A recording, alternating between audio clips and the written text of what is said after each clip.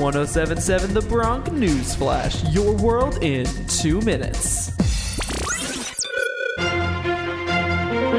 This is your Bronc News Flash, your world in 2 minutes. I'm Tommy Franks from Rice University.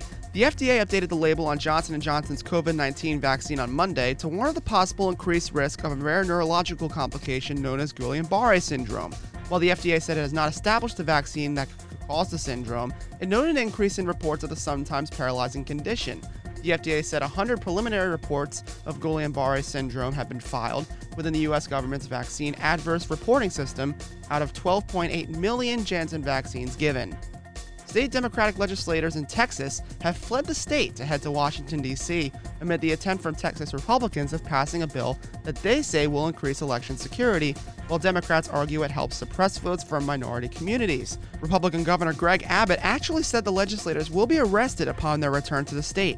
Here's what he said on Fox. As soon as they come back in the state of Texas, they will be arrested. They will be cabined inside the Texas Capitol until they get their job done. Authorities are offering a $2,500 return for information leading to the arrest and conviction of the killer who gunned down 10-year-old Sadie Holder in an apparent drive-by shooting at her grandmother's house while visiting in Vineland on July 4th. Holder was taken to Inspira Medical Center, Vineland, and later died of her injuries. Authorities have not said who was the intended target of the shooting, and no announced arrests were made yet. Here's what a neighbor said to 6ABC. I was walking about a deaf sleep with all the noise and all the commotion, and then that's when the detective told me that the girl was shot, and then unfortunately she passed away at the hospital.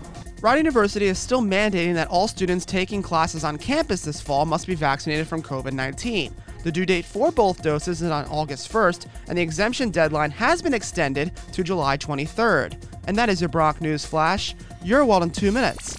I'm Tommy Franks. That was 1077 The Bronx News Flash, your world in 2 minutes. To hear more episodes, you can go to 1077thebronx.com/newsflash. See you next time, only on 1077 The Bronx.